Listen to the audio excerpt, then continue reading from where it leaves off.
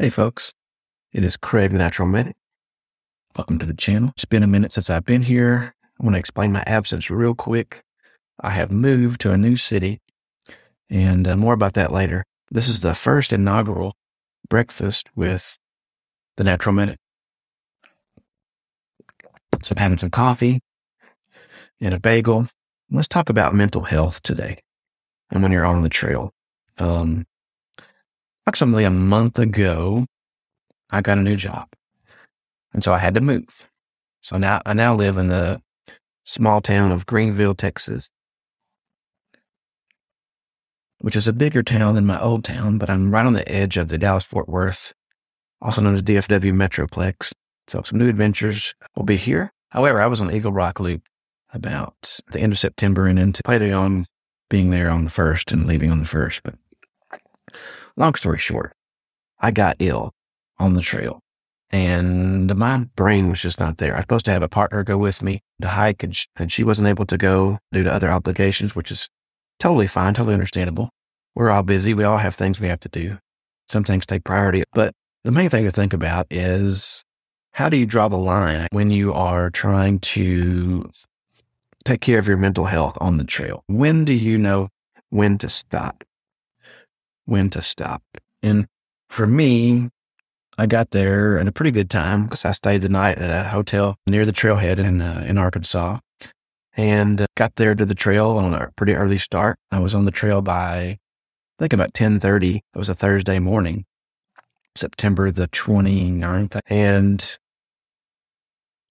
everything was going good. And then what happened was I started feeling this feeling of nausea, and I just didn't really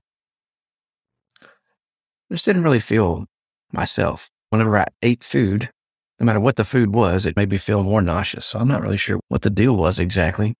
But I also tried a hammock for the first time, sleeping overnight, and the hammock was, number one, it's too short. I didn't bring enough cover because it got down to the low 40s, upper 30s, and it was cold all night. So needless to say, the next morning I got up with not really good spirits. I did not have a very good sleep, and I got to Little Missouri Falls. So I got about half of the trail done approximately. And I met a couple who actually has ties to my hometown of Jefferson, Texas. And I hitchhiked with them back in my vehicle back in the southwest corner of Eagle Rock Loop. Because I knew if I went past where I was at Little Missouri Falls, there would not be any people that could take me anywhere in case I got ill or more ill. I just didn't feel like I had the energy, and I couldn't really eat food. And so I just decided I would opt out.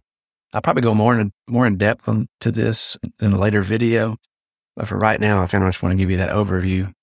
And maybe that's why I've been a little absent over the last week. In addition to moving to a new town, so I'm in Greenville, Texas, as I said, which is just outside of Dallas, Fort Worth area on the east side. Still technically in East Texas, but I'm right on the borderline of East Texas and North Texas. So definitely a different environment here. I'm looking forward to that. And there'll be more to come about that. So I'm probably starting a new channel. I don't have a name for it yet, but I'm going to start a channel about thrifty living because I had to, it costs a lot of money to move. And so if you're interested in that, I'll be posting that in the description as soon as I have that information. But for today, I want to just give you an overview of what's been going on. But definitely, if you're hiking along, whether you're doing a day hike, an overnight hike, or a multi-day hike, and you start feeling off, don't put yourself in a bad way, in a bad situation when you get to that point of no return where you could hurt yourself. If I had continued on the trail from Little Missouri Falls in Arkansas on the Eagle Rock Loop, I probably could have hurt myself pretty severely. Last time I was up there, it's a pretty tough trail. Last time I was up there, I sprained my ankle really good, about a grade 2, which is the middle grade, where the ligaments stretch almost to the max without tearing. And I'm still recovering from that. And that was December of last year. But the main message is I want you to be careful out there. Know your limitations before you go out there, and know what is it that, how can I know when too much is too much, or when I've had enough of my fill. Now, I blame myself partially because I wasn't very prepared as far as the weather goes for sleeping. I was prepared clothing wise, but I wasn't prepared. I had a lighter blanket, camp blanket with me for my top part of my hammock. Plus the hammock, I'd never slept in it before, so it was too small. All that kind of being equal. That kind of sucked. It sucked. And now I'll have more decor in here. I'm just moving into my new duplex, been here for a week and 2 days.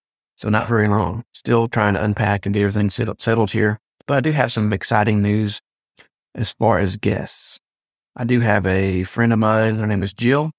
She is from the Dallas area. She's a physical therapist, and she is also a hiker and backpacker. She's going to come on the show as a guest, and I want to interview her. She's going to give us some information about how to prevent injuries and so forth on the trail. And also, if you have injuries, how to help nurse those back to health, so to speak. I also have another lady who hiked the Arizona Trail. Her name is Tracy. She'll probably be coming on in December. And she's going to talk to us about mental health more in depth, because when you do a big old trail like the Arizona Trail, which is almost 900 miles long, through a bunch of different challenging terrain of Arizona, your mental game's got to be right on. I have 2 other guests coming on, hopefully before the end of the year. One of them, she hiked about half of the Appalachian Trail this year and had to come off due to some injuries. And she's top notch, a trooper. And I'll be having her on. Her trail name is Georgia. So some of y'all listening and watching may know her. But anyway, and if you're liking my content, make sure you comment, give it a good thumbs up, and consider subscribing to it. And then my last guest I'm going to have, hopefully before the end of the year as well, is a new friend that is a fellow YouTuber that lives close to me now. He lives over in Collin County area, which is just to my kind of northwest of where I live here in Greenville. And he has a survival school and he has a YouTube channel, and I will share that at a later time. And he's going to come on and talk about some things to think about as far as survival and preparedness for being on the trail when things maybe don't go exactly like you want.